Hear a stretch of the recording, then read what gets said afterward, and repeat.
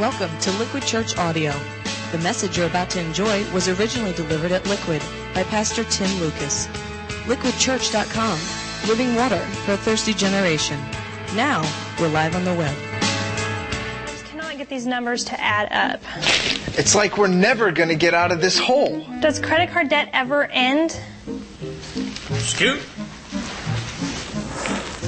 Maybe I can help. I sure hope so. We've tried everything. We've even taken out loans to make payments. Well, you're not alone. Did you know that countless Americans have debt they can't control? That's why I've created this unique new system called Stop Spending Money You Don't Have. Step 1. Stop spending money you don't have. That'll never work. Sure it will. Look at these satisfied customers.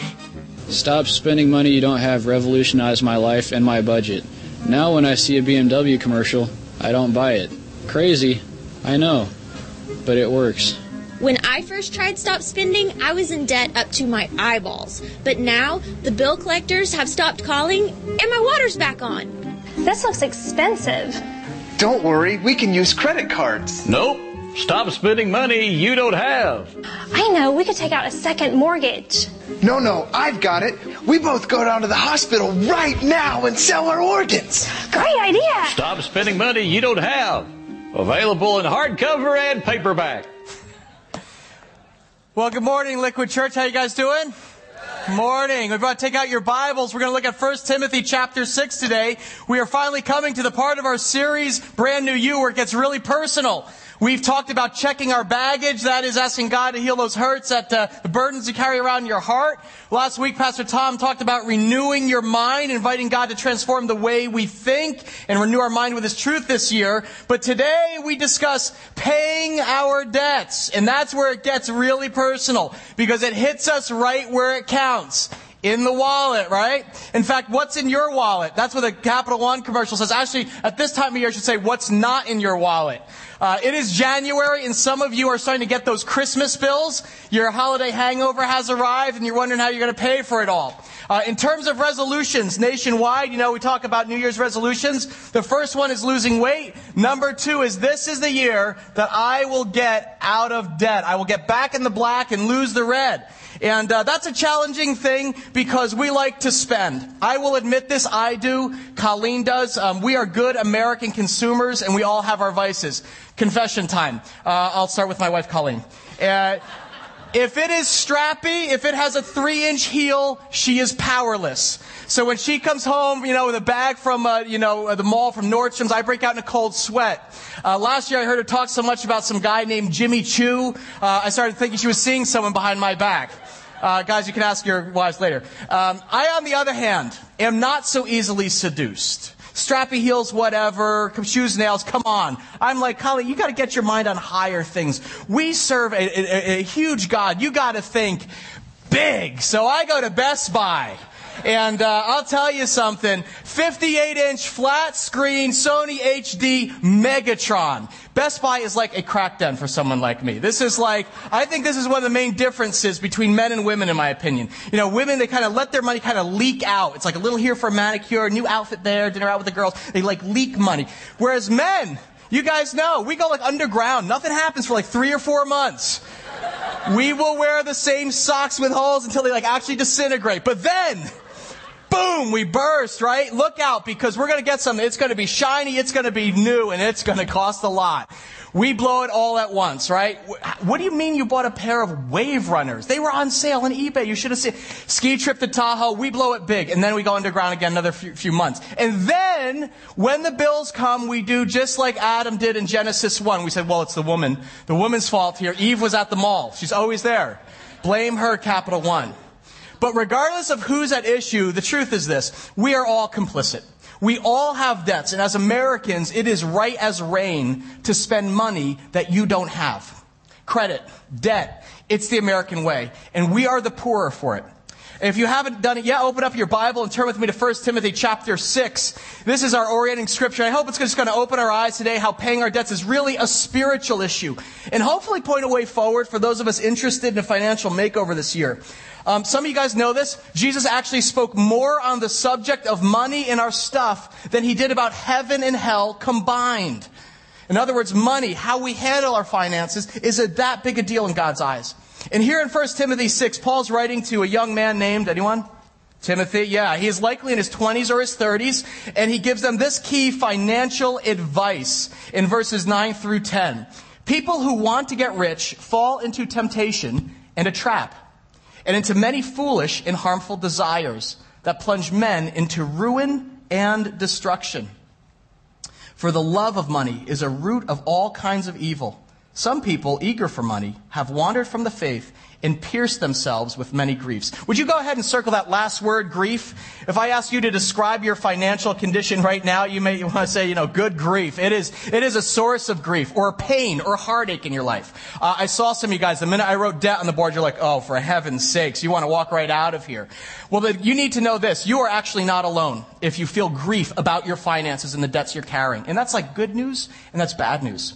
In fact, let me give you a 2-question quiz just to show you how pervasive this is. Does anyone want to take a guess how much debt the average American carries at any time? 3,000, 5,000? Okay.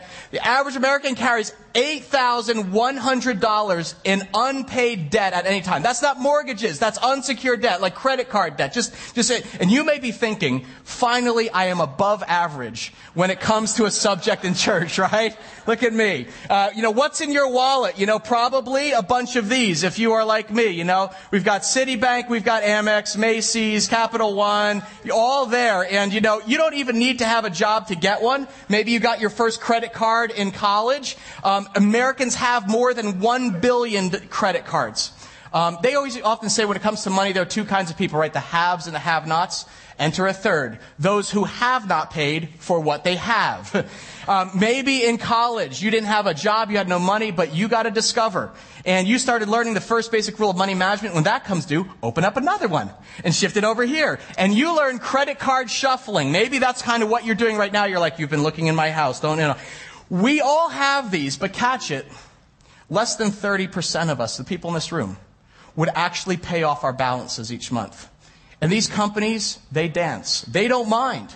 Because the entire business is based on bad faith. They hope you make the minimum monthly payment.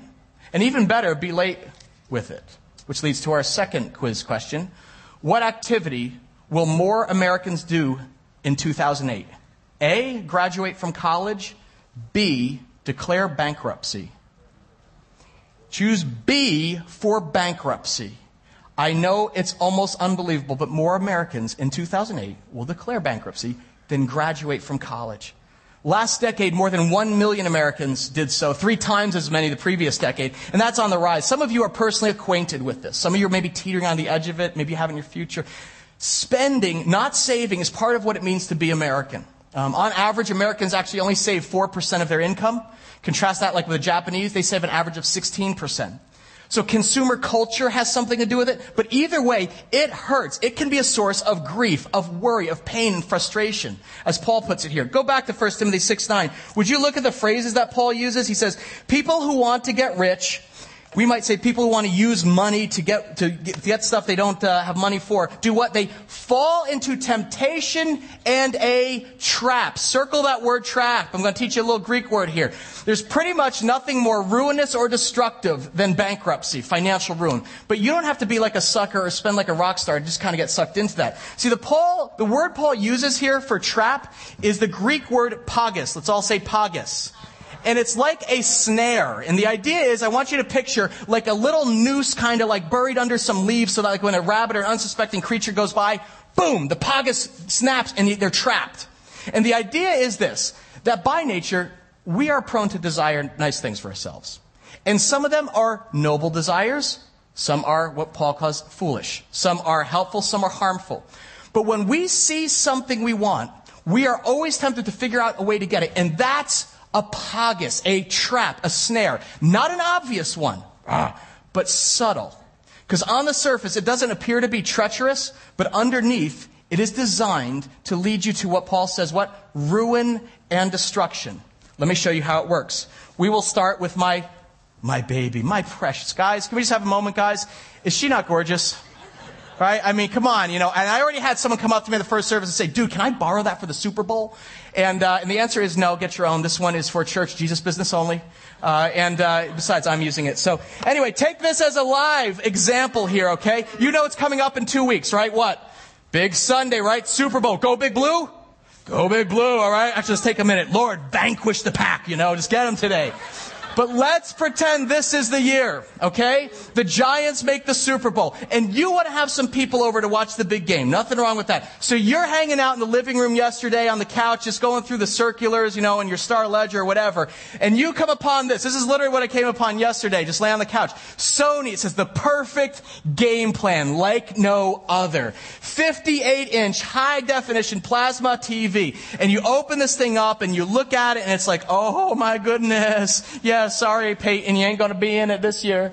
And you're like, Eli, he's the man, and you look at this. And the thing is, it'd be like amazing, because if you got this thing, you know how this would tweak your jerky brother-in-law if he saw this big TV in your house. And you're like, how much is it? And they're like, oh, forget it, because this TV is $4,999.99. And you're like, I'm not a sucker. I'm not going to pay $5,000 for a TV. But wait, what the? The Lord did hear my prayers. It's $1,300 off this weekend only to prepare you for the big game. So you could literally get this thing for $36.99. It's actually and incredible. No interest. I mean, this is not a trap. No payments, right? So you're like, this is actually, I think I would be irresponsible not to do this. So you go, to Best Buy, and you look at this thing, and by the way, the ad copy, let me just read this to you. Turn your living room into your own personal theater with the Sony TH700 Thunder pick from Sony. 58 inches of 1080p glory, but watch out, the touchdowns may spill into your living room. Glory indeed, right? Well, the ad says this. You don't have to make payments, no interest. And it's like, how could you resist as a Giants fan or just a man? And you go on over to Best Buy, and it's great. It's crystal clear. And you realize, though, it is more than you hoped. I mean, you've got maybe a couple grand saved up close in your savings or something, and that's a lot, but it's sort of close. So you talk it through, but it's sweet, and you decide to get it. Husbands, maybe you know this one. You call your wives, and then you convince her it's a need, not a want, because you're like, I don't know if you've noticed, if the kids have been straining their eyes. This is like a safety issue. They sit so close. I care about them, And you convince it, so you slip it by there, and you head to the checkout. And there, the guy's like, okay, $36.99. Man, you got a great deal there. Now, you're going to protect your investment, right? And you're like, well, yeah. What's your, okay, $749.99 will get you the 3-year that covers parts, warranty, labor, everything. I mean, you are a responsible guy, and you're like, well, yeah, it's about safety. So you do that, and that actually moves your investment all the way up to $44.98. And now you're like, well, this is starting to creep up a little bit. And you keep going through that whole thing. And then you need, of course, who could install this? Matt, could you install this on your own wall? Of course not. So you got to bring out Best Buy for $299. And now it's starting to creep up some more. And you need the cords that go with it. Those are $39.99. And the bottom line is, you're now at $4,789.96. But you're like, but I'm getting all that free stuff with it. So it's a wash. Don't forget the sales tax, which is 7.25%. Grand total, $5,137, okay? And you got that, and you're like, well, I'm definitely going to be taking the deal. No payments, no interest. I don't have to worry about it for a year. And you can almost taste the Super Bowl nachos as you sit and wait for the touchdowns to spell delivering. Now, check this out. The clerk hands you the bill, and you're kind of like, by the way, what is this fine print here? I notice there's little gray writing at about font size 2. What is all that? That's boilerplate stuff. That's standard. That comes with anything. And you're like, all right. So you sign the contract. Now here's the deal. This whole purchase on the surface seems pretty good. There's nothing treacherous, eyes wide open. Nothing's going to plunge me into ruin and destruction. It's not a pogus, a trap. It's just a deal. I'm not going to pay for a year. No interest. What's the danger? In fact, I even went the extra mile and asked the store manager to read me the fine print. Deferred interest promotional offer details. Finance charges accrued from the date of purchase, and all accrued finance charges for the entire promotional period will be added to your account if the purchase is not paid in full by the end of the promotional period, or if you default under your credit card agreement. Making the minimum monthly payments will not pay off your promotional purchase in time and to avoid finance charges. Best Buy cards APR is up to 26.49%, but if your account has a variable APR, the APR is up to 32.24% and may vary. Now, I'm not much for the fine print myself, but if you don't pay attention to the fine print or make your initial payment on time, you're going to wish you had. I want to keep the math simple for you, so make 4 simple assumptions here. 1, you have 1 year to pay it off. 2, there are no payments required during that 12-month period. Assumption 3, if you don't pay it off by the end of the year, the interest rate is, as advertised in 2-size font gray, 25%. So you take that baby home. Isn't she beautiful? And for 12 months, you just enjoy that thing. The 4th assumption I want you to imagine is that year goes by very quickly. And before you know it, 5137 is due. And the problem is, your checkbook is bare.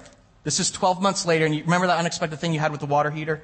The tires thing with the car? And that $2,000 you had, that's all summer vacation. Guess what happens next? Moment. Something supernatural happens. Time actually goes backward. Because you failed to pay off the entire balance at the end of 12 months, the interest is calculated from the day you originally made the purchase. In other words, when the calendar hits 12 months in 1 hour, you now have a new balance of $6,421 that is being charged 25% every day from 12 months ago. Now track with me. If you make the minimum monthly payment from here on out, do you know how much you will wind up paying for this TV over the life of your good deal? $29,811. Cha-ching. I know. This is when we do what I call the one-handed clap. Oh. How many of you would buy a new TV for $29,000? That's the real cost of debt. In fact, when all is said and done, do you know how long it would take you to pay off your baby? The original $5,000? Answer? 55 years and 7 months from the day you brought her home. In other words, many of you will likely be dead. And you will carry that HD 1080p relic with you to the grave. People who want a lot of stuff fall into a pagus, a trap, and into many foolish and harmful desires that plunge men and women into ruin and destruction. That's how you get into debt. If you've ever wondered, like Colleen and I have, how did we look at your finances and go, how did I get here? This is the pagus. This is the trap. Big ticket blunders. It's not just gadgets, but many of us strap ourselves with mortgages or car payments you really can't handle. It's just like the stuff of life, and it's a trap. It doesn't even have to be big ticket, by the way. I chose this baby, obviously, for us guys. Ladies, this can be a simple stream of the extras, constantly eating out, new outfits, manis and petties here and there. All those disposables that leak in a steady trickle, but eventually pool up. And when they do, the result is what Paul calls ruin. Devastating. Some of you know what Paul's describing when he says that some people have pierced themselves with many griefs. Because carrying debt leads to heartache. It is a suffocating way to live. You may feel hopeless, I know, I will never get back to zero. You think about saving, you're like, whatever. I mean, your kids are going to need to help for college or whatever, but it's like, what are we going to do? I don't just shove it out of your mind. The most bedrock verse about the ugly reality of debt is found in the book of wisdom in the Bible, Proverbs. Proverbs 22:7 says this. Let's read it together. The borrower is servant to the lender. Go ahead and write that down in your notes. The borrower is a servant to the lender. That is the language of slavery. In other words, every time you sign up for any kind of debt, you are surrendering a huge piece of your freedom. You are giving it to a company or creditor that's going to be a taskmaster. They say jump, and you're like, well, how high? In preparation for this, I was watching this documentary. It's called Maxed Out. It's about the credit card industry. And it was amazing because I couldn't believe it. In the headquarters in Manhattan, credit card representative, they said, describe your best customer. And he looked into the camera, straight face, said, our best customer is the person who doesn't pay their bill on time. So catch this. They're basing the entire business strategy on your inability to actually pay. to overestimate yourself and be irresponsible. And so the entire goal is to trap Pogs you in a cycle of indebtedness. And so you wind up serving Capital One rather than money serving us. See, folks, money is not the issue here. Money by itself is not bad. God actually gave it to us as a tool to provide for what we need. But Paul makes a very important distinction here in 1 Timothy. You look at verse 10. What's he say? For the love of money is a root of all kinds of evil. Not money, the love of money, the love of our stuff and all that it brings. It's a root, it's a source of grief in our life. Remember Jesus said, you cannot serve both God and money. You will be a slave or a servant to one and you will wind up neglecting the other. You will pierce yourself with griefs and miss out on the life God designed you to enjoy. It's about slavery. I want you to think about the freedom that you give up. John Ortberg wrote a helpful book on stewardship, just awesome. And it's like, not only, think of the earning pressures. When you are nostril deep in debt, any ripple or disruption in your income is like life-threatening because you better have 2 jobs and you never miss a day of work. If they talk about downsizing, you panic. There is not a lot of freedom in that. Debt undermines joy. Some of you know this. It's like, how do you enjoy dinner out actually with friends or a weekend away with your family when you're in debt? Because somewhere deep in your conscience, you're like, I know we shouldn't be doing this. We shouldn't be buying that. Not in the financial condition we're in. And your marriage suffers because finances are a constant source of friction. Debt robs your joy. But most significantly, for a follower of Jesus Christ, debt erodes your capacity to be generous, giving opportunities. I want you to think about this. When you're in debt, it is almost impossible to be generous, even if you want to. So say a wonderful giving opportunity comes along, a chance to help a family member who's in trouble, or a friend who needs an assist, or the poor, or advance the cause of Christ in the world, and your heart says, I would love to do that, but your wallet actually says, yeah, ain't there to give. It is a huge tension for a Christ follower to have a heart that's overflowing with compassion and a financial statement overflowing with debt. This really is, folks, why the devil takes MasterCard. You've heard me say that before.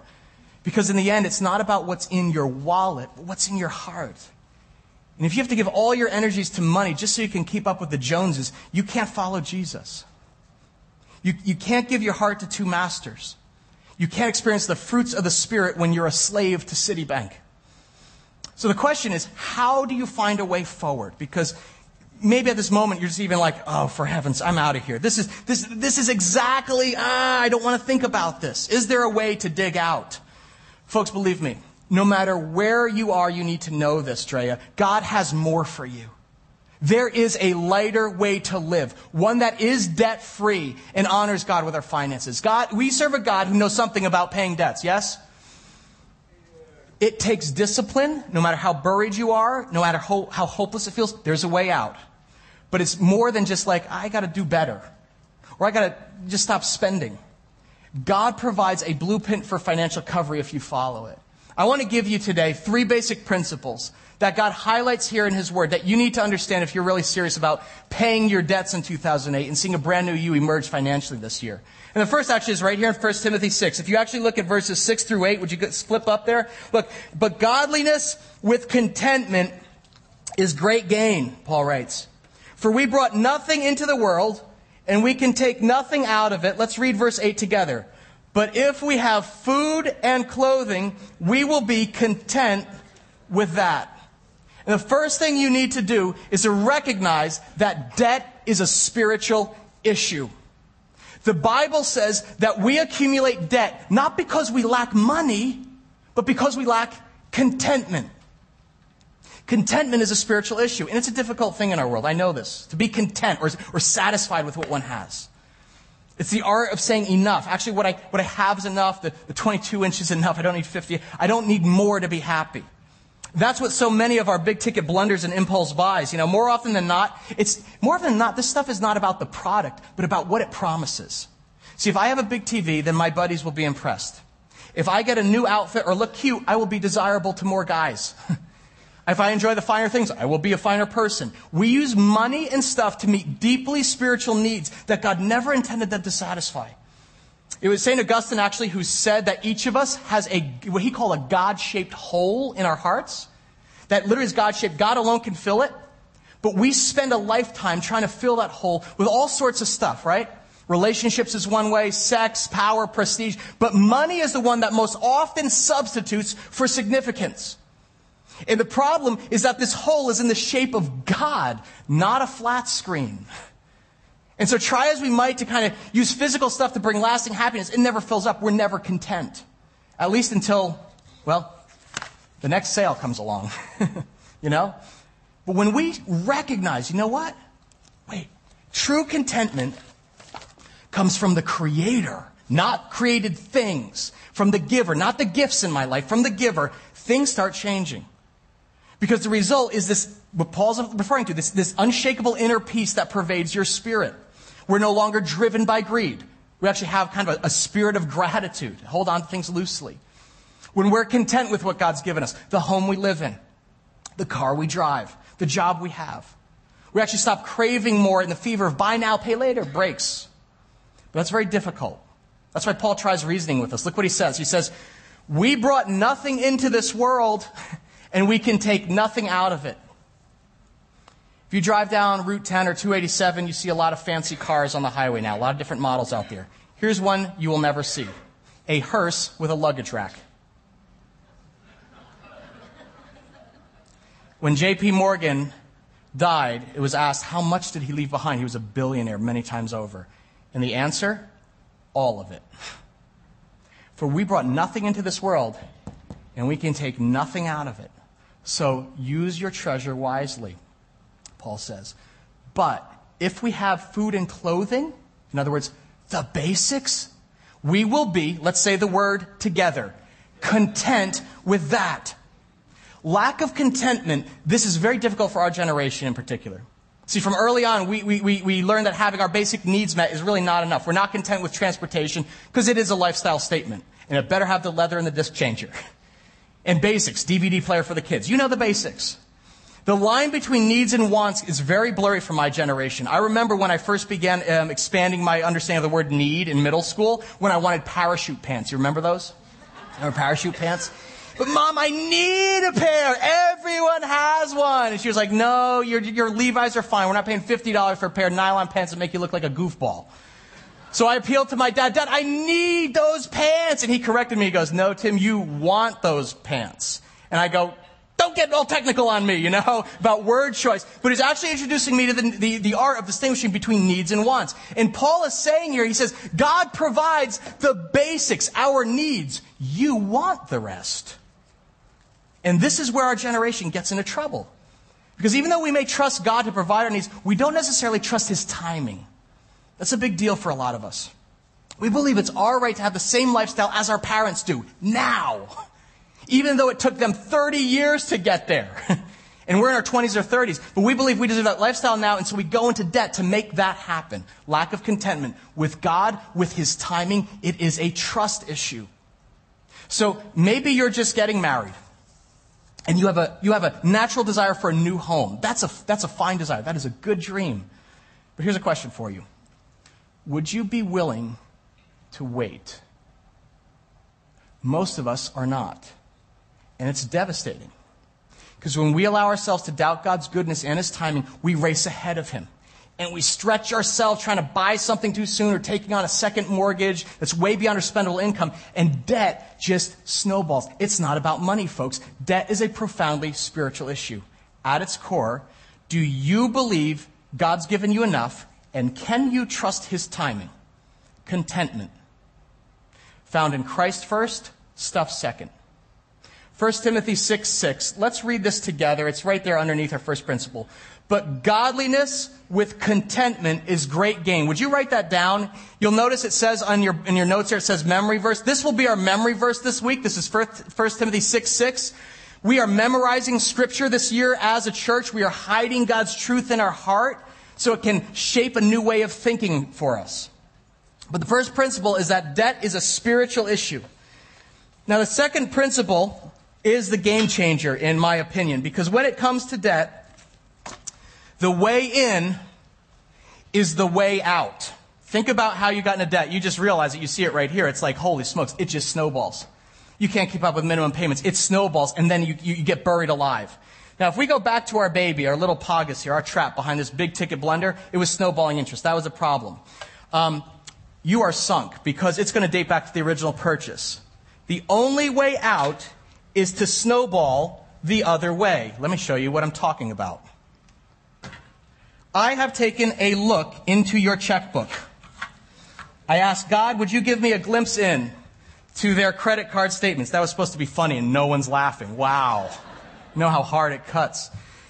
If you took an average look at kind of, people's, statements, you would see in the first column here, you got all these debts, right? Best Buy, let's say I didn't get the TV, I got a laser printer, so $450. Macy's, you got $650. They're charging you $18, but your parents are charging you 0%, but you owe them that $1,600. Then you got that Visa bill, you got a car, maybe you have a school loan you've been carrying for a while. That's a low one there. And the thing is this, when you look at your debts and you see them and it all adds up and you're like, how am I going to do this? You're tempted to make the minimum payments. And they don't ask for a lot. Macy's doesn't really want your money that much, even though they're like, we're going bankrupt. Not really. $30 please here, $30 for your Visa or whatever. Maybe you have to pay your parents back $200 or something. And so you make the bare minimums. If you made the minimum payments on these debts, you want to take a guess at how long it would actually take you? Oh, by the way, and stop spending. You may not buy anything, go on vacation, you can't buy gas, you have to walk to work. 120 months. That would be 10 years to you or I, where you are a slave, you are a servant serving these debts. 10 years. I want you to show you something that could be life-changing for you. It will probably change generations to come. It is what Dave Ramsey calls the debt snowball. If you take this average, again, first, anyone in this room, you get this idea. You'll see the different businesses that you owe and the amount, but here's what I want you to think about. Minimum payments, these don't matter. It's just irrelevant. They don't matter. But if you take a moment and find $200 in your life, do you think you could find $200 somewhere? If you are able to find $200 a month, something amazing could happen because the way out is the way in. Some of you are like, well, where am I going to find $200 a month? If I have it, I'd be paying it off. I want you to think every morning. Think extras in your life. Every morning, that $5 a day Starbucks habit you have there, right? That whole thing. Over the course of a month, 30 times 5, what is that? $150 a month on renting coffee. You don't drink coffee, you know this. You rent coffee, you rent beer. You never can actually own them. Stop your rent deal habits first. Imagine that. Or you eat out once a week. $25, right? $25 over 4 weeks. $100 a month. Or maybe you quit the gym. You go there twice a month and you're like, you know what? I'll just run outside. Go run outside. Get a coat, right? Cut your cable. And then you're like, but what would I watch? I know. It's a sacrifice. But if you find $200 a month, the principle of the way in is the way out is an incredible thing. Because what you do is you take the minimum payment, in this case Best Buy, $50, and you add $200 to it and begin paying $250 a month. Just pay the minimum balance on the rest of it. Do you know how long it will take you to say bye-bye Best Buy? 8 weeks. Goodbye. Then you take, now you've been saving $250 a month. Then you take the minimum payment, $30, let's go after Macy's. And you actually begin paying them $280 a month. Do you know how long it will take them to pay? 7 weeks. You begin snowballing it. You take the $200 you give to your parents and mom and dad, and you say, I'm going to actually add $280 to it. I'm going to give you $480 a month. And they're like, what are you doing for work? Is it illegal? Whatever. And you say, no, I'm going after this thing. And that thing snowballs there. And you go all the way down. And the amazing thing is, as you cancel them off, one after the other, from least to most. Notice I'm not even going until the most to the very end there. As you begin adding and learning, you're retraining yourself to actually save, pay my debts first. What happens at the end is that you end up, once you've paid off that last $1,100 to school, the entire process will take you, anyone want to guess? 21 months. 99 months less than if you paid minimum. Less than 2 years. You've got 10 years to be a slave, or less than 2 to be free.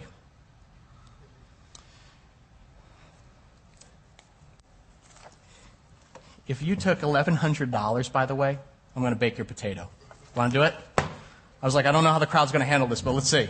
If you want to bake your potato, if you took that $1,100, by the way, and then didn't just start spending it again, and you invested that, let's say you did $1,100, for that 99 months now that you're debt-free, do you know how much that would be over the course of 99 months in the black?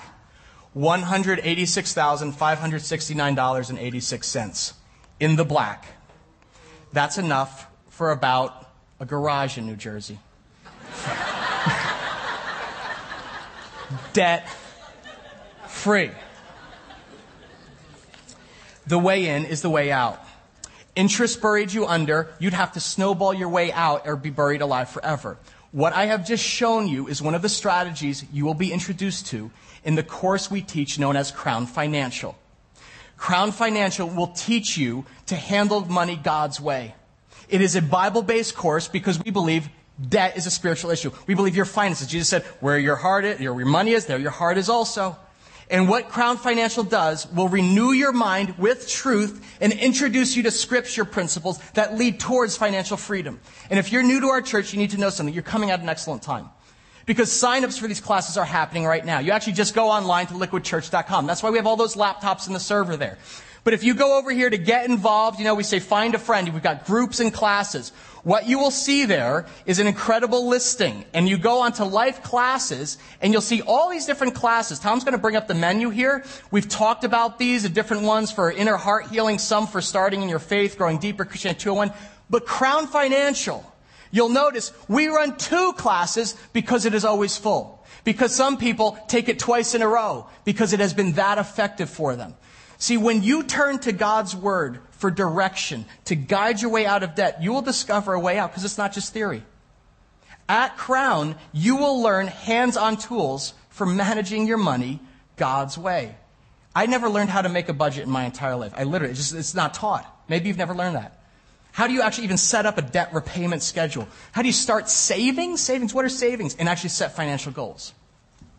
The ultimate goal, folks, is freedom.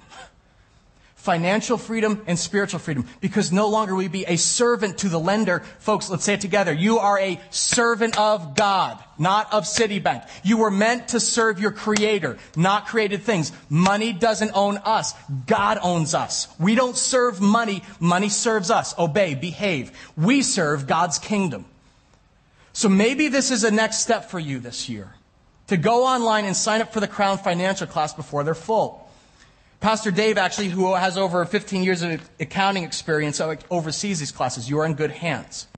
But you need a financial plan, not a resolution to just do better. Principle number 2, the way in is the way out. Now, lastly, and I've saved the most important for last, is kind of counterintuitive. I don't know how you're going to hear this. Because if you want to get out of debt, and you're like, well, I better pay off MasterCard as quick as I can. That's what you just illustrated, right? Wrong. You can have a great plan, and that's good. Planning is important. But if you don't have the right power behind that plan, it's worthless. And I'm not talking about your rich uncle. I'm talking about God Himself. The truths of the truths I can tell you is this. God owns everything.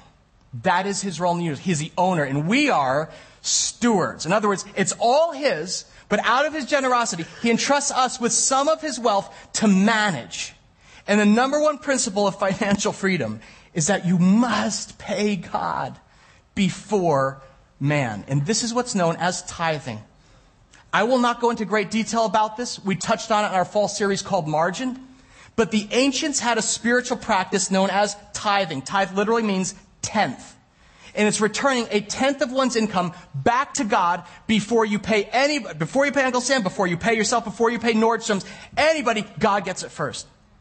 The Israelites actually returned 10% of whatever they had, fruits or wheat or whatever their crops were. But they brought it back to their temple, the Jewish temple that had a storehouse on it. In other words, they returned it to their church.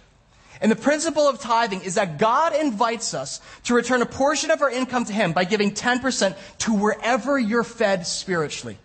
So if you're fed at another church spiritually, you tithe there. You bring 10% of your income. If you're fed spiritually here, you tithe here. But the idea, folks, is that when we tithe, it's literally our way of putting God first in our finances and actually making a confession saying, God, everything I have is yours. You have been incredibly generous to me. And I'm returning this little bit to you, not because you need it. It's all yours, 10%. But as a way of honoring you first in my finances. I don't come first. My wants don't come first. Macy's doesn't come first. You do. Thank you for entrusting me with 90% to meet my needs. But you get first crack. And so one of the ways we put money in its rightful place, we train it, is by bringing the first fruit 10% of our gross income to our local church. Now here's the deal. This is not something pastors or churches made up to keep them in business. Because maybe you're hearing like, oh, sure, of course, pay the church, right? The tithe is not a religious tax like to keep the lights on. Like, oh, come on, guys, can you just give a little more? Help us. We need money. No. Nor is tithing a tip for a good service. Like, I like that second song they played. Here's a little extra. It's not a tip. Tithing is God's idea. In Malachi 3, verses 8 through 10, God actually said to the Israelites, he said, will a man rob God? Yet you rob me. But you ask, well, hey, how do we rob you? In tithes and offerings, the Lord said. You are under a curse, the whole nation of you, because you are robbing me. Strong language. Look what he says. Bring the whole tithe into the storehouse, that there may be food in my house. In other words, the storehouse was attached to the Jewish temple. It's where people got fed. So you return 10% to God's church, where he feeds you spiritually, before you pay MasterCard or Visa, or even Uncle Sam gets a cut. You return it first to God. And if you're in debt, you may be at this moment going like, what? Are you serious? And you know what God says? Test me in this, says the Lord Almighty, and see. Test me. See if I will not throw open the floodgates of heaven and pour out so much blessing that you will not have room enough for it. In other words, God says, you want some power behind your plan? You want my blessing on your finances? Then prioritize me. Not because I need the money. I want your heart. And where your money goes, your heart follows. I want you to test my character and see if I won't provide to you. See, when my children give back to me first out of obedience, when they put my purposes above their own, then I take responsibility for their freedom as they sacrifice. I bless them extravagantly. Hear this. Sometimes materially, but often intangibly, maybe with a sense of contentment or peace they've never experienced before. This is a challenge and a choice that God lays before his people here in Malachi. It's a challenge to test God and then a choice. Do you want to keep 100% for yourself? Because you can. Go for it. Cut me out of the picture. Or do you want to keep 90% and experience my blessing in your life? Actually invite my power into your situation. The choice in Malachi is between a blessing and a curse. And it's not that God curses us. But God's like, when you cut me out of the picture, 100% do it your way, that's not something I can bless. All right? Or you can keep 90%. Is 10% that important to you? Or invite my power into your life. Because I want to be involved in every area, not just this little sections here and there. I want to be involved and bless you. Not because I need your money, but I want your heart. And where your money goes, your heart follows. Just see what happens. See if you won't have a sense of enough and you won't even actually be able to contain it all. Go back one slide there. This is amazing. You will not have room enough for it in your life. You'll have a sense of overabundance. And this is counterintuitive to those of us who are struggling to get out of debt. Because I know. I talk with many of you, and it's like, I'm so deep, the last thing I'm going to do is tithe, as if it's about charity. It's not. It's about saying, all I have is yours, God. I am your steward, and I need your power, especially because I'm in this hole and I've mismanaged your money. I mean, some of you know this. You've tried it. You've tried it your way. Let me just ask, how's that going for you? Is it working? I would ask you, can you really afford to keep doing it your way on your own? Or would you be finally willing to actually try it, at least God's way, to honor him, test him, invite him in? Or does 10% mean that much to you because it's going to really do it? We pay God before ourselves or any man. That's the ordained order God sets in place. It's all his. And when we give the first fruit, it's worship. Those who worship the Lord says, I'm going to bless with more. Why? Not because they're good, but I can trust them. When we introduced this concept of tithing last fall, an incredible thing happened. Many of you took God up on his challenge, and you're continuing to do so. The results were incredible this past fall. I've received more emails on this topic than on sex and relationships and stuff. And it's amazing because they're not like, oh my gosh, it was just a wonderful thing and I got a Lexus. That's not the point. That's not it. In fact, most of the emails started out like this. This is such a mother. This is really hard. To do this, I can't afford it. I had to go back in and reprioritize everything. I had to stop doing this because to give to God, this is going to be a stretch for us. In other words, you had to start rethinking a new thought, retraining your habits, which is what tithing is. It's a discipline. But the end of the emails get to, I never would have imagined it would be this liberating. Because you live differently. When you retrain your heart to be generous to God first, to others first, the kingdom of God appears. As a church, because we are becoming a tithing generous church, we were able to do something quite honestly miraculous. This Christmas, we were able to tithe as an entire church and give 10% this fall to single moms and adopt 25 families of the poverty level here in Morris County. We actually had not budgeted for it. We're a first-year church. We don't have any budget for it, but we're like, you know what, God, we're going to test you. We're going to take up the cause of the widow and the orphan first and believe, God, you're going to open the floodgates. And the incredible thing that happened was that we not only made our budget, but we were able to sponsor 25 families and tithe to other churches because that's what the kingdom of God is about. And when you prioritize his heart, what happens? All of a sudden, he starts moving on your behalf. He's like, you think I'm going to leave you hanging? That's my heart. I can trust you. You're my stewards. When you take that first crucial step, folks, invite God in your financial life. You have an important thing at work for you. You not only have a plan to be debt-free, you now have a power behind that plan. When we pay our debts to God first, he promises, I will help you pay your debts to men. But when we rob God to pay Visa, we rob ourselves of his blessing. In fact, it could be argued, without stepping on toes, that some of us are stuck in debt because we're not giving away enough in the first place. You've got to believe God will make good on his promise when you honor him with his first fruits. Don't take my word for it. Some of you don't even know me. Don't take my word for it. Test God. See if he is faithful to his word. Some of you had all sorts of good intentions, by the way, of tithing last fall, but you never did. I got that from a few people. So, I just kind of want to wait for the new year. So here we are. It's January. How's that going for you? Making progress, deeper in. Okay? If you're in deep, it's only getting deeper. Have you given God a try? What do you have to lose? That's the best way I can put it. Even if you don't have faith, you're cynical. The best way to begin the discipline of tithing, by the way, is just kind of harnessing the power of automation. I know some of you guys do this. But we have the online giving on our website, and you can go on there and use our, it's very convenient, safe and secure, the server, you can give online. That's great. But here's the deal. On here, you can actually automate your tithing. That is, instead of getting your check and being tempted, this is what Colleen and I do. Because if it comes to us, we know we don't have enough discipline, it's gone out the window. Before Uncle Sam gets paid, before we get paid, before anything, our tithe automatically goes to church. It's automatic. It's just like an automatic debit. And you can set for any amount you want, change it at any time, stop it, whatever. And all of our leadership, we've asked to get behind this. And I need to just kind of I would just be totally honest with you. This is embarrassing for us, but now we have some freedom. I can tell you. On a personal level, a few years ago, Colleen and I had over $10,000 in debt.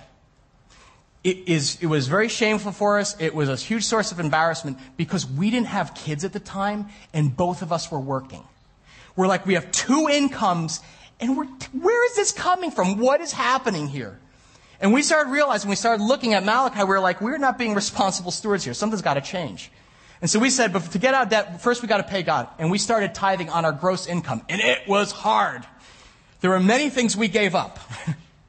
It was the exact year we also got out of debt in 12 months. Over $10,000 wiped out. I cannot tell you to this day how that happened. I'm not smart enough to do it. Spiritual mathematics. What's incredible is that it's only increased our ability to give as God's blessed us. Those of you who do tithe, Pastor Dave is sending out your giving statements this week. He gave me mine on Friday because I, just looked over the cubicle, handed me mine there. And I brought this thing home, and Colleen and I, we were shocked. Colleen opened up, and she goes, this isn't right. You got to talk to Dave. Somehow this year, God enabled us to give close to 15% of both our incomes. We just, as God kept blessing us, we're like, well, let's just increase it a little bit more. We literally couldn't believe it. This is not like, yay, me. I have no credit. It's snowballing the other way. Why? Who's responsible? Us? Please. Tithing is more than acknowledging God. It's inviting His power into your life. All right? We could not believe this. And Colleen was like, if we didn't give this, she goes, where do you think it would have gone? I was like, Wendy's, movies, dinner out, down the toilet. When you begin tithing, you know what you actually have to ask? The first question is, how in the world am I going to do this? And the answer is, only with God's help. He has to show up. Test Him. This is the surface, folks. But you've got 2 next steps to consider today if you're serious about a brand new you financially. First is to sign up for Crown Financial. There is power in community. You need to know this, by the way. You are not alone. You don't need to feel ashamed. This is not a dirty little secret. We are here to learn together. But be encouraged. Don't give up. Don't give up. Don't ever give up. It is possible you are not without hope. Not when God is behind you. The second is you need to consider tithing. Even if you're unsure or cynical, why not take God at His word? You've tried everything else. 100% your way, 90% His way. Debt is a profoundly spiritual issue. Never forget, Liquid, church family, we serve a God who knows a thing or two about the power of canceling debts, yes? God is generous. He is a giver. For God so loved the world that He what? Gave His only Son, Jesus, who died on a cross in our place to pay the price. Think of the language that's used, right? Jesus canceled our debts with His substitutionary death on the cross. Why? So that we might be free. No longer in bondage. No longer a slave or to any man or being. No longer a servant. We are servants of God. Live free. It is true freedom. It is the power of eternal life. It is simple trust in Jesus' free gift. And that life starts today. I hope it will for you. Let's pray together. Jesus, thank you, Father. We thank you. Lord, we are here today without shame, Lord. We don't have to grovel before you, Lord, if we've mismanaged your funds, what you've given us, God. We thank you that you're a God of grace, Lord. You give us the biggest grace period ever, Father. And you have canceled our debts by the death of your Son, Jesus. And now you've raised us to new life with His Spirit. So drop the blinders that we have, Father. Lord, where we've been self-centered, where we've mishandled your kingdom resources improperly. Lord, forgive us, but now, Lord, free us. Every man and woman, God, I pray that you're going to help them this year, Lord, that something new is going to blow into their life, and this would be the year that they experience for the first time the freedom that you destined them for, God. By your Spirit, in your power, Lord, we go after this for your glory. In Jesus' name, amen.